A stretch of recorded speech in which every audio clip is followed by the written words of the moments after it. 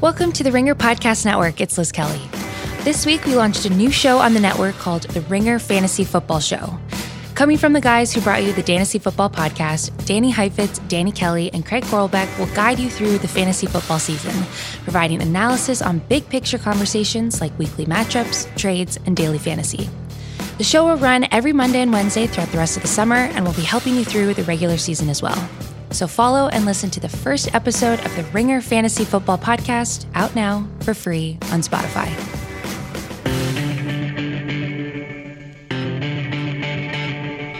It's the Ringer NFL Show, part of the Ringer Podcast Network. I am Kevin Clark. Good show today. Danny Kelly will be joining us to talk fantasy and what we can learn about the 2020 NFL season through that lens. Aaron Schatz, Football Outsiders, will teach us about the things we need to know about the 2020 season. And Craig Korlbeck, our producer, he'll be a player coach today. He'll hop on with Danny, and we'll talk about fantasy football as well for that segment. That's all going to be really fun. I want to start out, first of all, catching you up on what's going on with football. And what's going on with football, in short, is everything. So Tom Brady tweets out there more questions than answers in a support of his union. Tweeted that out on Wednesday. There's a lot to hammer out. Chris Mortensen said that the NFLPA and the NFL continue the negotiations. The issues that remain are obviously the revenue shortfall, how the cap will be addressed, and then players opting out, which apparently, according to Mortensen, that is progressing. But again, rookies are reporting now, and there seems to not be a lot of information. A coach told Mike Florio, quote, "Someone tell me what we're doing as far as what camp is going to look like." So that's where we're at right now. I will say this. So generally, the sport is going to change, and it's going to change beyond ways we're thinking about right now. And I'm going to get to that in a second. I will say this isn't easy for any league. I mean, baseball, they don't even know how many playoff teams there are going to be. And opening day is Thursday. Like that seems like poor planning. Baseball, now the Toronto Blue Jays have been denied access to playing by two governments. The Canadian government and now the Pittsburgh government, the local government, have said you can't play here. So the Blue Jays don't even have a home. Okay. College football seems to be as rudderless as ever. Mark Emmert makes Gary Bettman look like Winston Churchill. It's not an easy time for anybody. The NFL has been okay in some areas, but again, as Tom Brady said, more questions and answers as camp for veterans is around the corner. Couple of things to unpack here. Number one, so Mark Maskey, Washington Post, does a great job. He said in his story on Thursday, basically that any notion that the season is in danger because of the economic talks is, quote, way too speculative. That was from a league source, and that one NFLPA source called it clickbait. So I don't think that these economic negotiations are going to get in the way of football being played. I think there's far too much at stake for both sides. Mark Maskey says that there's no clear answer on whether or not July 28th, when camps start, or September 10th is the deadline for these economic issues to be resolved, but obviously they have to be resolved. I think that the big issue here, the biggest issue, and I remember something someone told me really early on when I started covering this league, which is the NFL's biggest priority in every situation is, does this affect our revenue? And that's not unique to the NFL. That's every single business on planet Earth. And if it's not affecting their revenue, they don't really care. I mean, this has shown itself in labor negotiations before, where NFL owners will give up practice time and coaches will go crazy, and the owners don't actually care because they're fine with giving that so that they get a little better financial situation. This happens all the time, these labor negotiations. It happened last time. A couple of the gives on competitive issues the coaches hate or GMs hate or whatever, the owners are fine giving that stuff up because, I mean, Tom Pelissero said this on the podcast last week. Cash rules everything in football and in society. So what do we have? We have a $50 to $70 million potentially cap shortfall per team next year. That will change the sport. And how that gets resolved will change the sport, because it's going to change the sport regardless. The owners want to recoup their losses. Now, total, it's about $2 billion in the player side from the COVID season because of the lost revenue. $2 billion this year will be lost by the players. Okay. This is part of the revenue sharing agreement with the owners. And the owners want that money back immediately. The players want to smooth that out to prevent a financial ice age. Okay. So if you start to look at what that would look like next year, if there really is a $50 to $70 million cap shortfall, it would be nothing short of apocalyptic for NFL rosters. All the things that we think that we value and all the teams we think have stability would be completely wrecked by that. Jason Fitzgerald over the cap had an essay on his website today, Thursday, to talk about just what the sort of the fallout could be, especially from a shortened season. But one of the points he makes is that the players are not obligated to take a pay cut or to say, hey, owners, you can recoup your losses right away. But what happens if owners and GMs start gutting the rosters preemptively? Players with guarantees are safe. Rookies are safe is the point he makes, but others won't be. Mid-tier veterans, which, by the way, most of the good teams, whether that's the Patriots, the Ravens, the Chiefs, they've built a cornerstone of their franchise on getting value veterans. Those guys might have to go because they're making $5, $6, $7, $8, $9 million. And that it's basically going to be the literal, fantasy football term, because it's the fantasy football episode a little bit later. It's literally stars and scrubs. It would literally be the quarterback, maybe one other star, and then rookies. It would be a disaster for players, but it would also change the sport if there was cap smoothing and we didn't have the rise in cap. And what I mean by that is that there were so many deals that have been done over the past 3-4 years that have been predicated on the cap rising at least $10 million every year, and then TV deals kicking in and the revenue going up and up and up. The cap has risen astronomically since 2013, and that was supposed to happen pretty much forever. And now we just don't know what that will look like. And so from a team building standpoint, from a coaching standpoint, from a player standpoint, no one knows what the future is going to hold, except that the sport of football is going to change. And this is on the field this year. I mean, if they don't get in pads until late August, which is apparently the plan right now, the season will look tangibly different. This is something that happened. There was a huge offensive explosion in 2011, and people chalked that up in some regards to the fact that they basically didn't practice that year because there were no OTAs. And then once they did start to practice, they had the limited restrictions from the old CBA. And so it wasn't really a full practice season, right? When things like that happen, weird things happen on the field. That's going to happen this year no matter what. You're going to have players who opt out. You're going to have players who unfortunately get sick from the virus. That's just going to happen. And I talked to NFL people the last couple of weeks, and they've said that they're expecting just how other leagues have gone. They're expecting the number of positives to be in the hundreds as the season starts and as the testing protocols come out in the next couple of weeks, because if there's 90 guys or 80 guys, depending on the roster size. Again, that's something that's about to be hashed out, 80 or 90 guys on the training camp roster.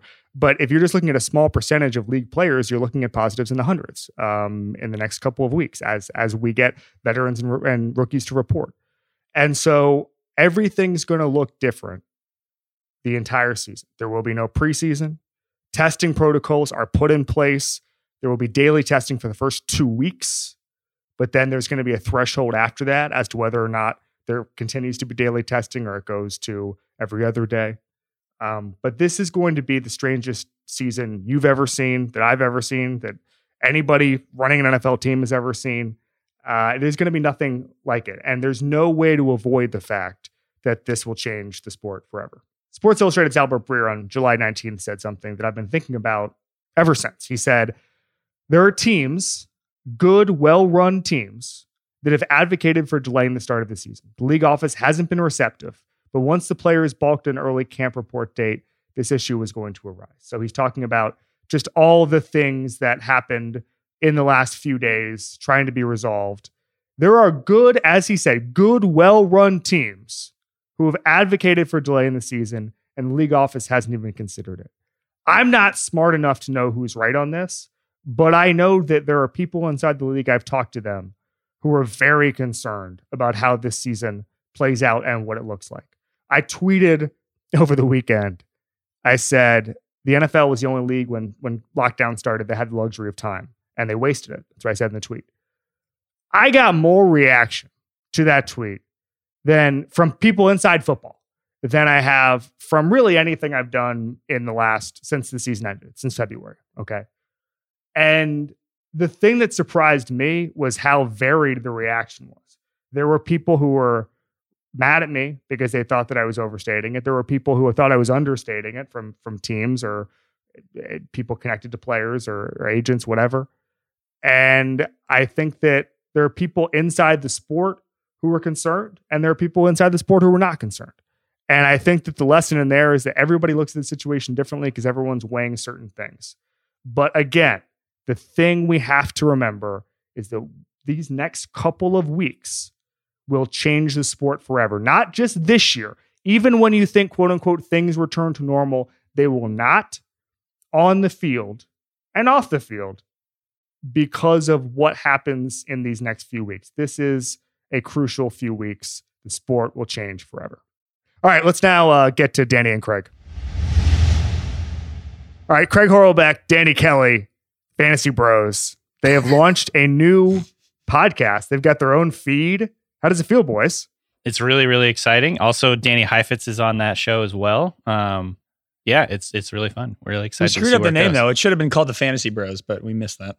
Well, I mean, it's not too late. I guess that's true. We have two I don't shows think, who in do the we have to books. ask for that?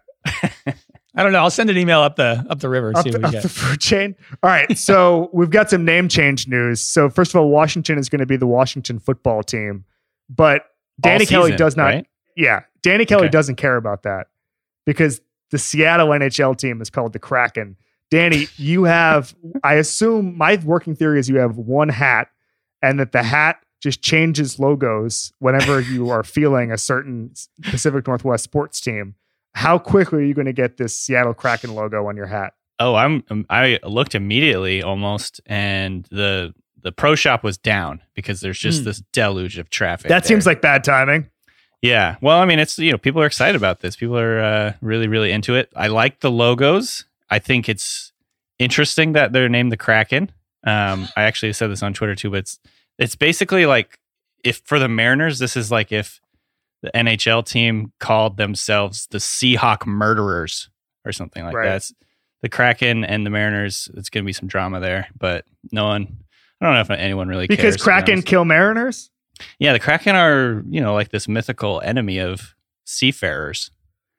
I feel like that might happen a lot among sports teams. Like Lightning would kill a Buccaneer, as would a Devil Ray Lightning would, kills would a lot get of him. things. Yeah, yeah, but specifically people who. I mean, there was a team named seas. the Bullets, and yeah, that's I don't really just take everyone. If we're getting into The which Warriors. mascot would win a fight within cities, there's a couple of. Dead last is the Jazz. let's not continue analyzing my bad joke. How about that? Well, that's what we do here. All right, so it is fantasy football season. Would you say what is the most popular day for a draft? Is it like 2 weeks before the season? It's the weekend before Labor Day. Yeah. So we're gearing up. Everyone's getting excited. I've seen a lot of good fantasy football content, including on theringer.com, which launched our fantasy guide this week, which I implore you to check out. As a huge fantasy football fan myself, I just can't get enough of it. All right. So what we're going to do is you guys are going to teach me about the 2020 season through your fantasy research. I think that these two things overlap. I think, when I talk to a lot of, especially the number cruncher guys that have moved the analytics movement forward so much in football the last couple of years, so much of that has come from fantasy and just the need to find an edge. And I think it's an interesting field. So Danny Kelly, teach me. I'm going to start with the Seahawks. I'm going to start with Russell Wilson, who has finished outside the top 5 in fantasy points per dropback just once in his 8 seasons per Pro Football Focus. Outside the top 3 just twice. In other words, is this a less Russ Cook segment that you're? I'm getting to that, man. Here? I'm getting to it. So it's basically 2019 he was 5th in fantasy points per dropback. 2018 2nd. 2017 3rd. 2016 he was 16th, but he played through knee and ankle injuries that season, so we're just going to ignore that one. 2015 2nd. 2014 2nd. 2013 3rd. 2012 3rd. So he's absurdly efficient in the fantasy realm and obviously in the real world realm in terms of passing and just overall efficiency, throwing the ball down the field. So bottom line is, I was going to get to this. My hypothesis looking at this data is maybe let Russ cook. I don't know. Wow. And then actually I was talking to Craig about this. He maybe disagrees with this thought. Well, my rebuttal is just that maybe his points per dropback are so high is because they're like one of the most balanced teams in the league. So when he does pass, it's more rare and they're not prepared. Craig Horlbeck spends a summer producing Pete Carroll's podcast, and all of a sudden he just morphs into Pete Carroll. Oh, Running's important, man. You never know when you're going to need it. All right, I guarantee you Pete said that to Craig this summer. He literally did. Yeah. Really? Yeah. Okay. All right. Well, that's amazing. Craig, give me a fact that owns Danny Kelly's. I don't know about that, but I just want to talk about the Ravens a little bit. Very popular team in real and fantasy football. So the Ravens just had a lot of extremes last year. They ran the most out of any team ever last year. Mm-hmm. And Lamar was the best scoring QB by like a mile. But I just think we should expect a little bit more passing out of Baltimore and maybe less fantasy scoring out of Lamar, which sucks, but I think it's true. The Ravens led the NFL with 58 TDs in 2019. And of the 7 teams to do that since 2011, no one beat it the next year. They actually went down by about 10 the year after that. And the Ravens threw it the least and ran it the most in the league. They ran 21% of their plays when trailing, which is crazy. It's like way dead last in the league. Lamar threw 36 touchdowns and had a 9% TD rate while throwing it the least, while the Ravens threw it the least in the league. I mean, so it's just not going to happen again. You'll never have the quarterback throw the most touchdowns on a team that threw the least. Teams regress. It's natural. So John Harbaugh comes out this offseason and says he thinks the next step for Lamar Jackson is the deep passing game. Mm-hmm. And that the pressure he puts on defenses and how confused defenses are, they get so thin that you can pass deep on them. And Lamar obviously has the capability. We saw some of his numbers from the pocket last year. They were extraordinary. He has the capability to be a very, very, very good passer this year on the deep ball. I think that there's the potential when we talk about regression, and I think that people see regression as this super negative word and that everyone's saying, oh, they're not that good or whatever. But we just had this debate last year with Mahomes where a lot of the analytics guys were saying Mahomes will not throw as many touchdown passes as he did last year. He will regress. And everyone said, well, it's, what are you saying? He throws perfect passes. Well, no, that's just how sort of numbers work. And Patrick Mahomes came back the next year and he did throw less touchdown passes. Part of that was through injury, but injuries are part of regression, by the way. And then he was as good or a better quarterback come January. So numbers regression does not mean they're a worse quarterback. In fact, there is every possibility that Lamar Jackson is a better quarterback in 2020. In fact, I would actually bet on that. He's a better quarterback in 2020, but his fantasy numbers might not be as good. Am I wrong? Exactly. And quarterbacks in their second year usually take big jumps, and this is technically his second full year. They'll regress to being a more balanced team is basically what we're saying. Lamar may score less points, but the team will be more balanced. It might be a better team overall, which is why I like guys like Marquise Brown and Mark Andrews a lot this year. The wide receivers thing is huge for me. Go ahead, Denny. Yeah, I was actually just going to say the exact same thing. I mean, if you look at his receiving core last year, it was very, very young. Marquise Brown, he flashed for sure, but he was injured a big part of the year. He was in his rookie season. Craig, that stat about them playing from, with the lead 80% of the time, I think is really intriguing because that just allows them to, do whatever they want. Really, they can run the ball all 3 downs and they'd be fine with that. I do think, this year, its odds are they're probably just going to have to pass the ball more. Lamar Jackson averaged 80 rushing yards a game last season. I mean, that's like that's near like the top level for running backs these days. So, well, no, I mean, we said this a couple episodes ago, that was, I believe, better than Saquon Barkley. I don't have that in front of me, but I think that sounds right because who's pretty good, by the way. I think it's going to be very interesting. And Lamar Jackson is the poster child now for the Konami code, which is the idea that the quarterback rushing is sort of like this cheat code in fantasy football because rushing yards are worth more. Rushing touchdowns and rushing yards are just worth more than passing yards. So if they are forced to pass more, even if he puts up better numbers as a passer, he could end up scoring fewer fantasy points. So it's just very intriguing. I'm with you, Craig. I think he's probably, if you're a betting person, you probably want to bet that he'll regress slightly in the fantasy realm, and he still might be the QB1. But I just say he might not be the the league winning type level quarterback that it was last year. You parlay him having a numbers dip with him winning the Super Bowl. Yeah. That's my take. Yeah. All right, Danny, teach me. I want to talk about Derrick Henry, who finished second among running backs in fantasy points per snap behind only Austin Eckler. However, he only ranked 18th in snaps, 14th in snap rate. He actually only was on the field 63% of the time, which surprised me when I looked at that. Now, I will say he did actually lead the NFL in rushing attempts. So they were clearly using him a lot. But when him and Tannehill were on the field last year, I saw this stat on Twitter. They averaged, 7.4 yards per yards per play, which over a full season would be an NFL record. I mean, they were just so efficient when they were on the field together. Like the Ravens, I think they're probably going to regress from that in 2020. But the way that Tannehill opened up the field for him, spread defenses out a little bit because he was more dangerous as a passer, all that stuff, I think really, really benefits Derrick Henry. So Derrick Henry is one of those interesting fantasy players because he doesn't really get involved in the passing game, so he's not quite as valuable in PPR leagues, but he's just so good that he might not even need to be, super involved in the passing game and still be a top 5 running back, if not top 3. Craig, the Titans and Derrick Henry. The Titans were just so uber efficient last year that I think Derrick Henry's already had his best year. And usually when you draft people, you want guys who have the potential to exceed their best. And I don't know if that is really the case with Derrick Henry. And we'll have to see how they handle Darrington Evans, their rookie. And maybe the lack of training camp will make it so he's not on the field as much. I'm not sure. The one stat I want to bring up with this, I saw this stat yesterday over at NFL.com. Nick Shook wrote about it. And he put together a stat, rushing yards over expectation, which is similar to their completion percentage over expectation stats.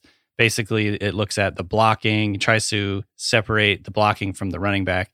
Derrick Henry led the NFL with 1.5 rushing yards over expectation, which was easily the best, and one of only 10 running backs who averaged over 0.5 rushing yards over expectation. So he was like in this whole separate tier by himself.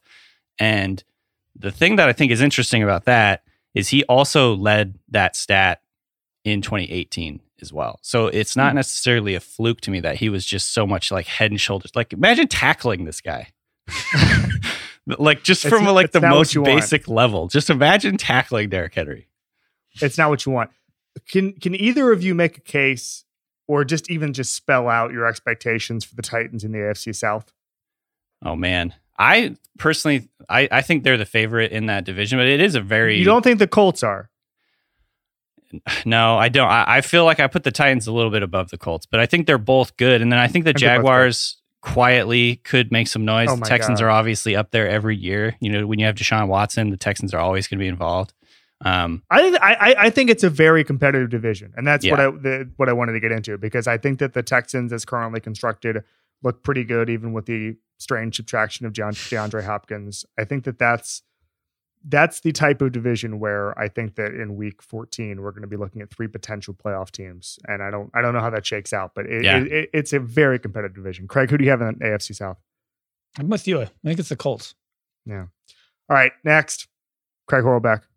All right, so I want to talk about one thing in fantasy football that a lot of people who just kind of log on August 15th and draft their team kind of struggle with, is recency bias, which is you just kind of go back and look at the year before, and that's how you kind of dictate what you're going to do for your current season. So I want to stick in the AFC North and talk about the Steelers, who were clearly one of the worst teams in football last year, real football and fantasy football. But I'm expecting a big bounce back in both ways. I mean, they were the worst scoring team last year. They scored 25 touchdowns. The Ravens had 58. They had 25, them and the Jets.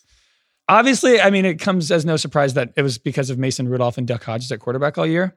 But Pittsburgh's entire philosophy changed as a team last year. Mm-hmm. They slowed the game way down. They tried to play like drag out football, win low scoring games. It kind of reminds me of like when I played CYO basketball growing up, my dad would coach, and it would be like, if he knew that our team was less talented than the other team, you would just like absolutely run the shot clock out every single time and keep it low scoring, drive to the paint, try and get fouled. Free throws are easy shots. Like no threes if you can't shoot. Just like really just hunker down for the winter and like hope for the for spring. No wonder you love Pete Carroll, man. I love it.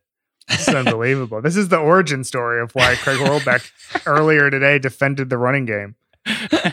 But yeah, I don't know. I just don't think everyone had a bad year last year. Juju, James Conner, and you just can't use last year's results for this year's prediction. Pittsburgh threw the ball the most in the league in 2018, and they were 4th in plays per game. And James Conner and Juju were incredible. Juju was a top 8 receiver along with Antonio Brown, and he's not nearly ranked wide receiver 8 right now. So I just think it's kind of a microcosm of what the Steelers could be this year. I mean, the last 3 years with Ben, they won 9 games, 11 games, and 13 games. I saw a video of Big Ben yesterday. He's looking pretty svelte. He's looking ready. Sure. He shaved that beard. Was the video from 2009? I can't confirm. Were you watching that. NFL films again? My favorite video ever of Ben is when they toss those like pads at him as he's throwing. He's just hitting them with his hands. Have you seen that video? No. No, I haven't. I'm looking for this video right now. I'm just seeing a bunch of. I don't see anything. Was this a deep fake you saw? It might might have been a deep fake. Yeah, it was actually Joe Flacco with Big Ben's head on him. Yeah, I don't think there's any video of a healthy Joe Flacco right now. All right, isn't he like not gonna start the season? Isn't he gonna play? Isn't he gonna be able to be the backup in like October? Isn't that the Flacco signing part? I think so. Yeah, crushing it. Jets crushing it. All right, Danny Kelly, third and final thing you need to talk about to teach people the 2020 season through fantasy. Yeah, I wanted to talk about the Panthers for a little bit, and specifically just I think it's in the same vein, Craig, as what you're talking about with the Steelers. Is their offensive production was so just held back by Kyle Allen last year that I'm very intrigued to see what happens with Teddy Bridgewater under center and having that new staff in place, how they can kind of put that all together and if they're able to explode offensively in the way that I think they might be able to, because I think they have a lot of really good talent on that offense. Obviously, Christian McCaffrey is going to go off. DJ Moore is one of the top ascending receivers in the NFL, but I keep coming back to this stat because I think it's very fascinating. Curtis Samuel finished 9th among all receivers in total air yards last season, 1,608, and 52nd in receiving yards. There was the top 17 receivers in air yards last year all had over 1,000 yards, and Samuel finished like 600 something. So I just think, obviously you have to go through all the targets to kind of see exactly what was going on there. If all of those passes are just prayers down the field or whatever. But I think Samuel is a lot better than what his stats showed last year. So he's to me, that he in particular is interesting, but I think that whole offense has a lot of potential to be a lot better than they were last year and be more fantasy relevant. I'm confused by everything that the Panthers have done this year. And I'm not saying it's all bad. I think the Matt Rule hire is very good. I think there's a reason they gave him a long-term contract. I thought at the beginning, obviously before the Bridgewater signing and all that there was a chance that they were going to try to take a step back and make it more of a long-term thing. And obviously they signed Teddy Bridgewater. It seems like they've got a different plan than maybe I thought they were going to have. Is there any case to be made for the Panthers in general, or is it just more of a fantasy they might be better than we think kind of take? I would say it's the latter.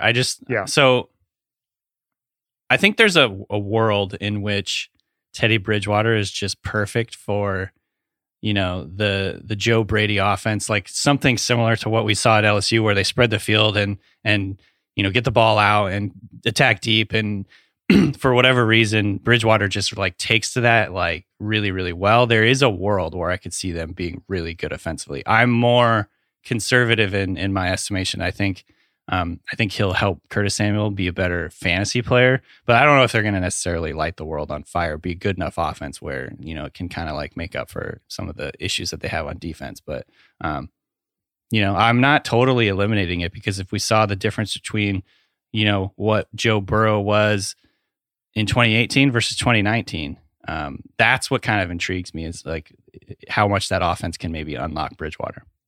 I'm excited to see Joe Burrow at the NFL level. Joe Burrow. I mean, I am excited to see Joe Burrow at the NFL level. Yeah. Joe Brady. Same. Everybody connected with LSU last year. I'm excited to see them at the NFL level. I guess what I'm trying to say. Totally. David Tepper launched an MLS team and called it Charlotte FC this week. So kind of to go on the name stuff.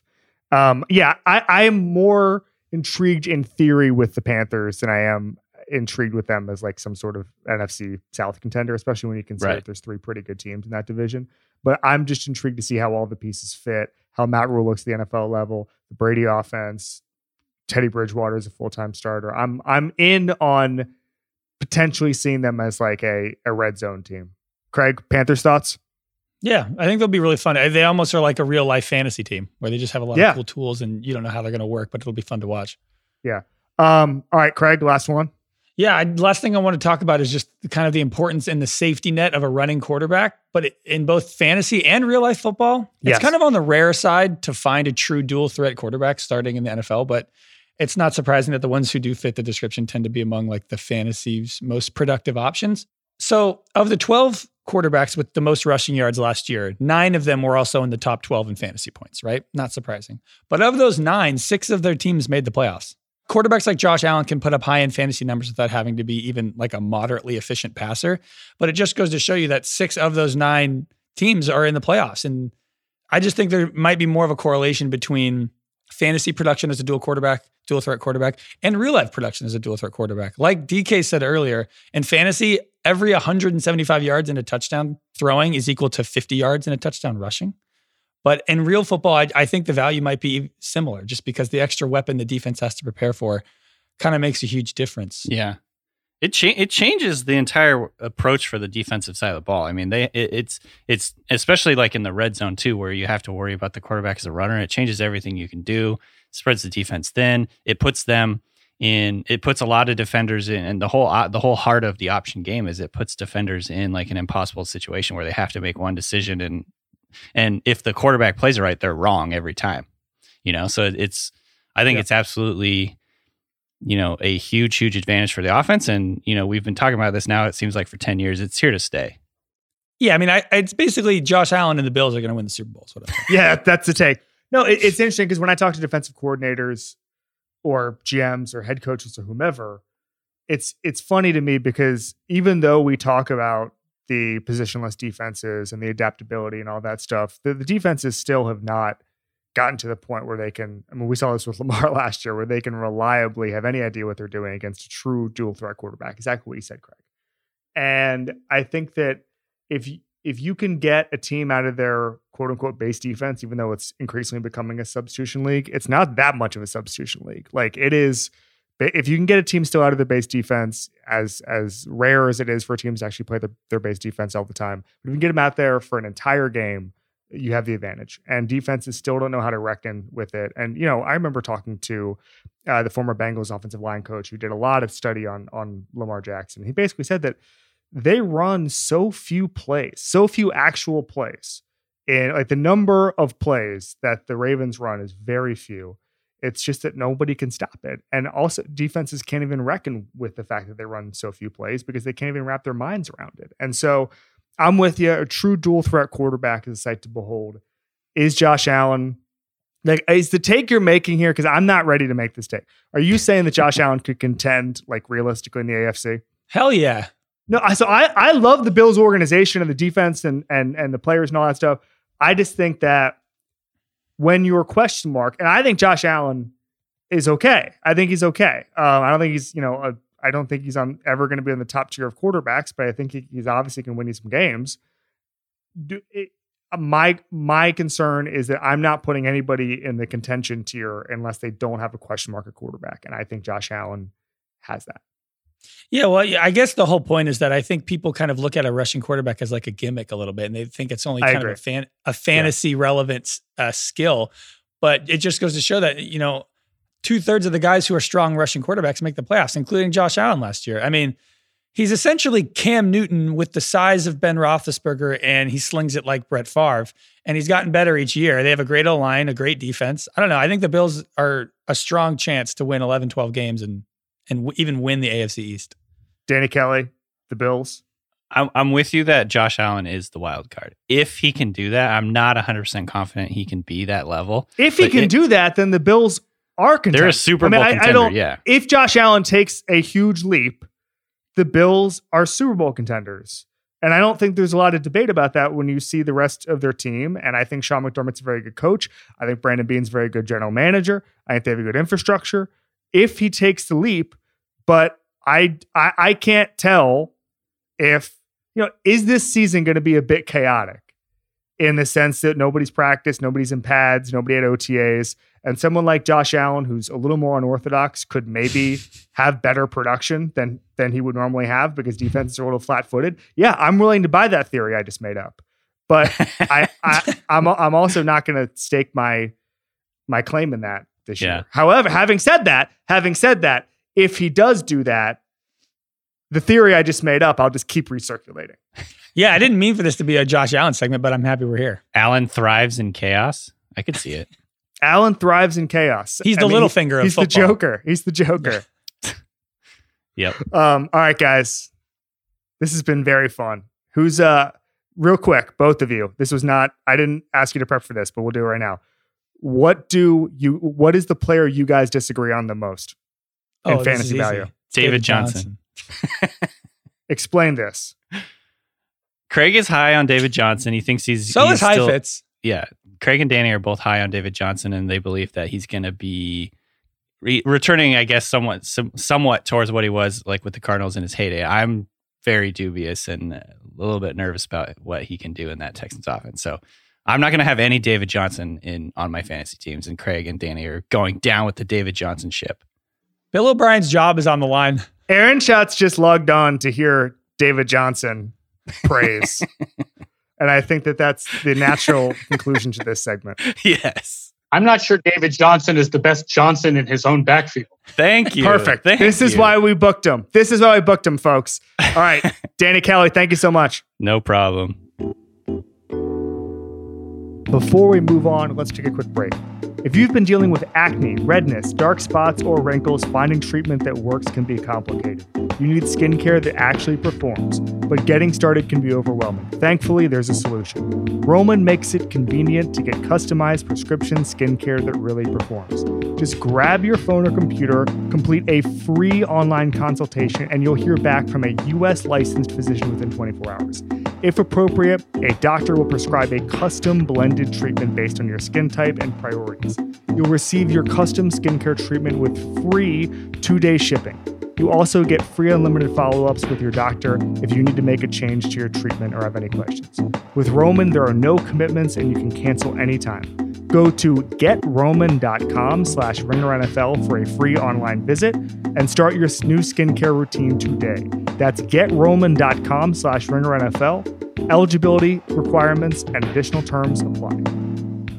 Today's show is also brought to you by Manscaped. Listen up, because today we have a new Manscaped product alert. Manscaped just released the Weed Whacker Nose and Ear Hair Trimmer. It's time to step up your game and keep your ear and nose hair trimmed. I think that long nose and ear hair is pretty much universally unpopular, pretty much pulls at 0%. It is painful to pull out, and everybody hates it. The Weed Whacker provides proprietary skin-safe technology to help prevent nicks, snags, and tugs. It uses a 9,000 RPM motor-powered 360-degree rotary dual-blade system.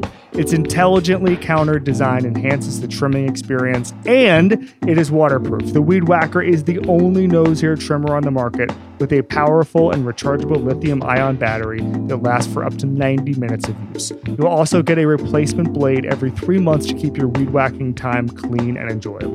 79% of partners polled admitted that long nose hair is a major turnoff, so it's time to upgrade your Manscaped routine. It would be incredibly useful to have this. Again, nobody wants long nose and ear hair.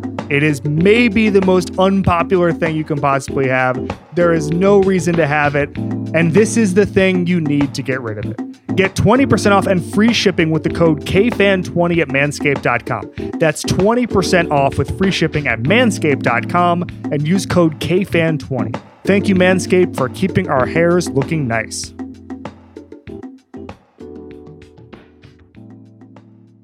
All right, Aaron Schatz, Football Outsiders Almanac 2020 is out.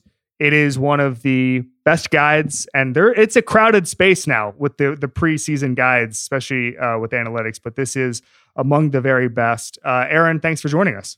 Hey, thanks for having me on. Yes, this is our, I believe, 14th book. So we've been pumping these out. No, 16th book. We've been pumping these out for a long time. Yeah, so this is the weirdest season we've ever had, and so this will be the weirdest, I guess you could say, way to consume the book is we're a couple days out from when veterans supposed to report, and we don't know what that looks like. I'm curious, before we get into the nitty gritty of what you found in your research and what we can glean from it for the 2020 season, when you think about this season and how things are different in every building, in all 32 buildings, and how the scouting process will differ, how everything will essentially change going forward. Will analytics play a bigger role, the same role, a lesser role, because maybe there are teams who weren't converts before and they now have to look at it look at these numbers because their scouts can't get to Oregon or whatever. How do you view analytics and their role in this season where everything is different? Well, one problem is the scouts can't get to Oregon, but if Oregon's not playing, the players aren't playing in Oregon, right? Like either there's film and stats to discuss about college players or there's not. I think what we've seen over the last few years, especially the last couple of years, is definitely movement towards analytics being better accepted in the NFL, in the front offices, by coaching staffs even. I don't think that what's going on with COVID-19 is either going to increase that movement or decrease that movement. I think coaches will continue to think like coaches. If they buy the analytics about needing to run more play action, they'll continue to buy it and they'll run more play action. And if they still believe in establishing the run, they're still going to believe in establishing the run. So I don't think COVID-19 is going to play a big role in that. I do think I wouldn't be surprised if they go, the people running the front offices go to the analytics people and ask them if there's no college football season or certain teams don't have college football like FCS teams, like, is there a way for analytics to overcome that? The problem is, I think analytics are stuck, like I said, in the same place that film study is stuck, which is if they're not playing, there's nothing to study. So whether analytics could, look at junior year stats in FCS and figure out whether guys are translate to the NFL in 2021, I have my doubts.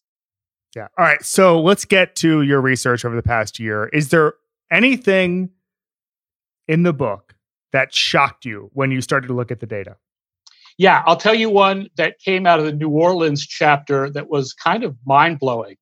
In the last 3 New Orleans playoff losses, Michael Thomas had only 3 targets on third down, caught 1 of them for 19 yards. I think that is the best explanation for why Emmanuel Sanders is going to change things for New Orleans, is the desperation to have another receiver they could throw to on third down. Like, apparently you can't guard Mike, but there are apparently times where if you really throw everybody you've got at Mike, you can guard Mike. That's amazing. I'm really intrigued by that. How, I've seen some debate on this, and maybe this is a broader discussion, but how valuable is Michael Thomas in the regular season, just with the high catch rate and all that stuff?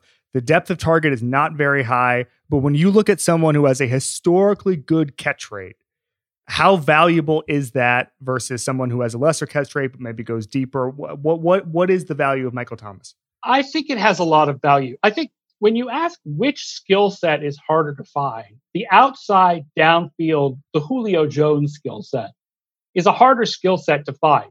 But Michael Thomas is so good at his skills, at what he does well, that I think it makes up some of the difference, that the outside guys may have a more valuable skill set, but the difference between Michael Thomas and an average guy or a replacement guy at his position is larger. So, I mean, I do think there is a lot of value to Michael Thomas. And obviously, the Saints offense has been spectacular over the last couple of years with one go-to receiver. Right. So you put the Emmanuel Sanders acquisition as probably among the most important of this offseason? I definitely think so. Because, I mean, listen, it's been great for them in the regular season, but that stat suggests that when it came to the chips were down, teams found a way to take Thomas out of the game. And now you've got another guy you can go to. Fascinating. All right. What team aren't we talking enough about as contenders based on your projections? Well, there's two that I think are higher in our projections than most people have them. One, people might be talking about some, and that's the Pittsburgh Steelers. I think people understand how good their defense was last year. I don't expect their defense to be as good this year. They led the league in takeaways per drive, which is definitely one of those stats that regresses pretty heavily. But their offense was so bad last year. All Roethlisberger has to be is average. Like, he doesn't even have to be the Roethlisberger of old. If he's just an average NFL starter, that's a big upgrade for their defense. And they have a pretty easy schedule by our numbers. The other team is the team that has the easiest schedule by our numbers, and that's Indianapolis, which is just an overall well-run, good, not great, but good all-around team. Where as long as Rivers does what he did last year or bounces back a little bit and is a little better than that, with an easy schedule, should be a prime contender for a playoff spot. Is there anything, and I've seen some of the numbers on what the extra playoff spot will do, but when you think about the AFC, is there anything that's going to change, you think, this year because of the extra playoff spot? I mean, is it the year to be a dominant team in the AFC, and it doesn't matter if you're how much the bye changes, because I think the AFC is going to be so competitive, obviously, between the Chiefs and then the Ravens, and then obviously that second tier, which I think we would throw Indy and Pittsburgh and those sort of teams in. Is there anything the extra playoff spot does, you think, to the competitive balance of the conferences? I mean, here's the thing. If everything works out to the mean of our projections, like our average projection, we have two AFC teams very separated from the rest of the conference. Right, exactly. And that's Kansas City and Baltimore. Only one of them gets a bye. That means who gets that bye is hugely important. Those two teams could be equal in every way, and one of them gets the bye because of some random win against common opponents or something, and it just makes a colossal difference. Yeah, no, it's going to be fascinating. I think because so many things are going to change competitively this season. I mean, between not having padded practice until late August, all this stuff, I think we probably haven't put enough focus on how big that bye is going to be. But hitting the ground running is probably going to be even more important than it is normally. All right, is there a narrative around the league that is just totally wrong? That is just that we talk about, well, maybe we take it for granted, and whoops, it's actually just not true at all, Aaron? I don't know if it was something we talk about as football media, but it comes out in responses to posts and responses to things I say on Twitter. And that is the idea that building an efficient team in the NFL is anti-labor. Oh, okay. Right. When we say running backs shouldn't get paid, right, sometimes the responses are like, well, these guys work hard and they take all these hits, and why shouldn't they get paid? And what do you have against the players? And the answer is we have nothing against the players. It's just every team is capped. There's a limited amount of money that you're allowed to spend on players. And looking at efficiency and how teams can run the best, most efficient team suggests that money should be played on different players than running backs. That's a completely different argument than should the cap be higher?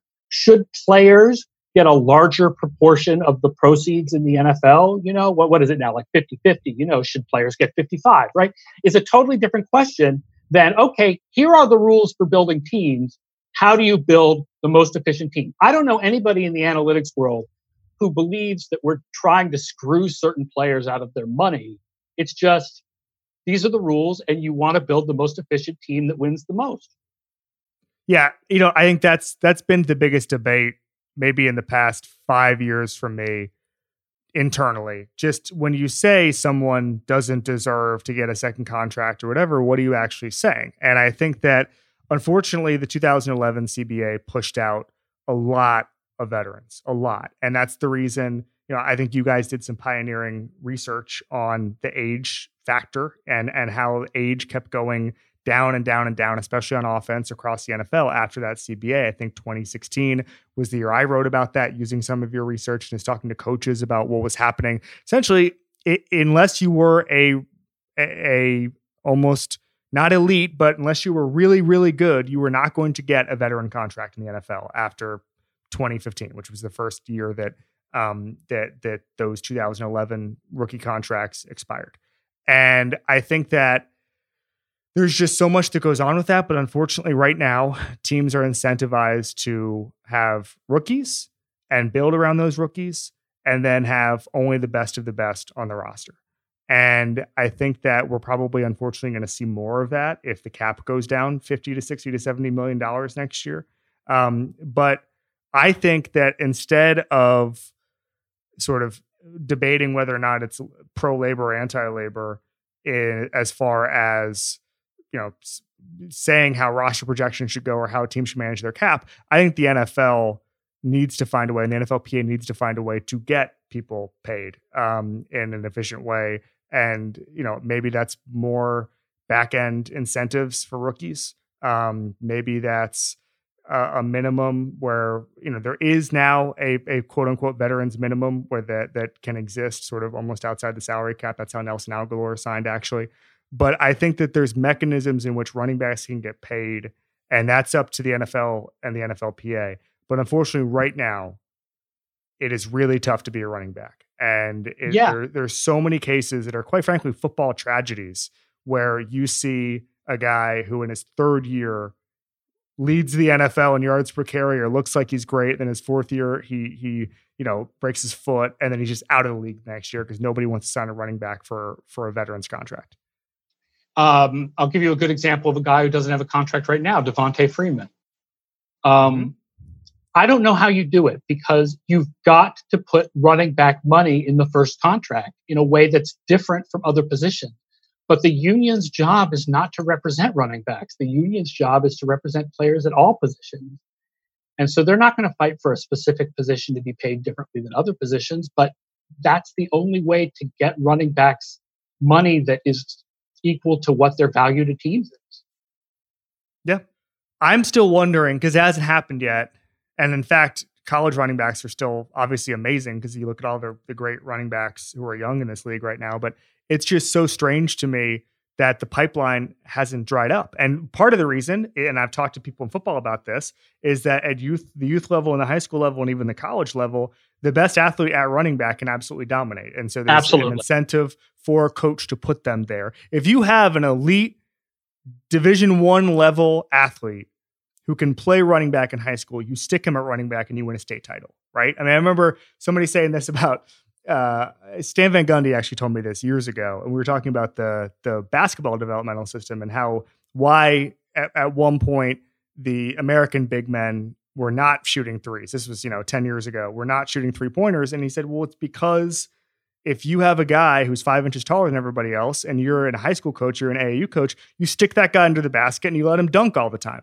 And so it's almost like that with running backs, where it can all be explained by how the game is different at the lower levels. And so if you're a coach, you're not going to say, hey, the best long-term strategy for this kid is to play slot receiver or play cornerback even. It's no, we're going to put him at running back. And that's how the pipeline is still there. But unfortunately, once that gets to the NFL level, it's just not financially savvy. And it is one of the football questions, quite frankly, of our time to figure out. All right. You spend a lot, and you've done this a lot over the past 14 years of this book, talking about the things we get wrong when we talk about football stats. And at the beginning of this book, you sort of outline some of that stuff, and it's always interesting to read. If you could make one change to how we talk about statistics in football, what change would you make? Well, I mean, there's a difference, I think, between what change would I make towards how the general media talks about statistics and what change would I make to how statistical analysts talk about statistics. Right. The change I would make to the way that the general media talks about statistics is the same one that I would have made when I started in 2003 from the very beginning that I've been doing this, which is stop ranking teams based on total yardage. especially defense. It's just terrible. And they still do it on broadcasts. The fact is, analytics has stretched a long way when it comes not only to front offices, but when it comes to beat reporters.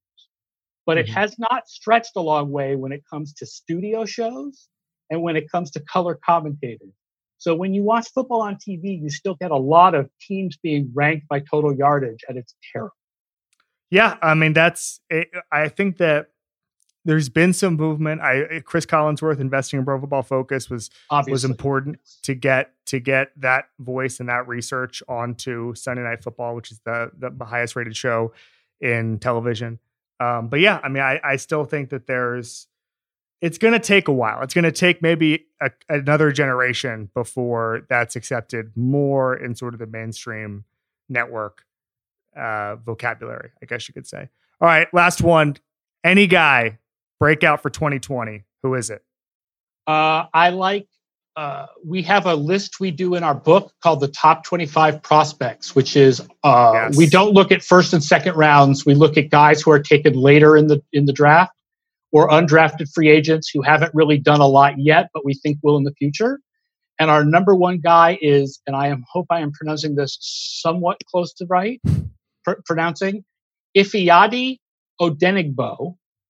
Okay. From Minnesota. He is the replacement for Everson Griffin at the edge rusher position and had 4 sacks over the last 5 games of last season with a forced fumble and a fumble recovery for a touchdown. And he's a really promising pass rusher on a team that really needs a pass rusher. I mean, Minnesota got hit by the salary cap demon big time this offseason. I think they're a well-run team and they've done a lot to overcome that, but it may take a year or two for them to fully see the fruits of all the young talent they have. But this is a guy who was drafted in 2017, and they may see the fruit of his talent now. Yeah, it's interesting because I think the Vikings are a really well-run team. I think that there are obviously some holes in that roster, but I actually like them more than most people who we had on over the past couple of months in this podcast. What are your expectations for them in 2020, Aaron? Our numbers for Minnesota, we have the NFC North incredibly tight. All 4 teams win the division 23% of the time, at least, in our simulations. So we have all 4 teams tightly clustered around 8-8. Subjectively, I think Minnesota will do a little bit better than our projection system thinks because I do really think Zimmer is good at managing defense. Subjectively, I like Minnesota the best in that division. But objectively, we actually have them 4th out of the 4 teams. But like I said, really tight. The Bears. I cannot believe this. I cannot believe that they're and multiple people in multiple simulations have made the case for the Bears on this podcast over the past couple months. This is truly Robert Mason's made the case for the Bears to win. We have it actually with Detroit as the top team in mean wins because they have an easier schedule than Green Bay. But we have all 4 teams tightly around 8-8. I mean, we have on the site right now, I posted a thing with our top 15 Super Bowl possibility teams, and there are no NFC North teams in there. So we have the whole division being mediocre. I can't wait to tell Maze about this. This is mediocrity is the sweetest words in the language is default, right? That was the Homer Simpson line. Yes. Chicago Bears, contenders by default. Aaron, tell us what you're doing with United Way. I think it's cool that you guys are partnering with them. Absolutely. So every time you purchase Football Outsiders Almanac or you buy a subscription to our new FO Plus premium product, we're going to donate proceeds to the United Way Worldwide's COVID-19 Community Response and Recovery Fund that get distributed across United Way networks based on need, emergency food and shelter, all kinds of important things. So you are not only helping us by buying this book, you are helping a lot of people. You are helping yourself learn about the 2020 NFL season, but you're also helping people with COVID-19. Aaron, thanks so much, man. This has been the Ringer NFL show on the Ringer Podcast Network.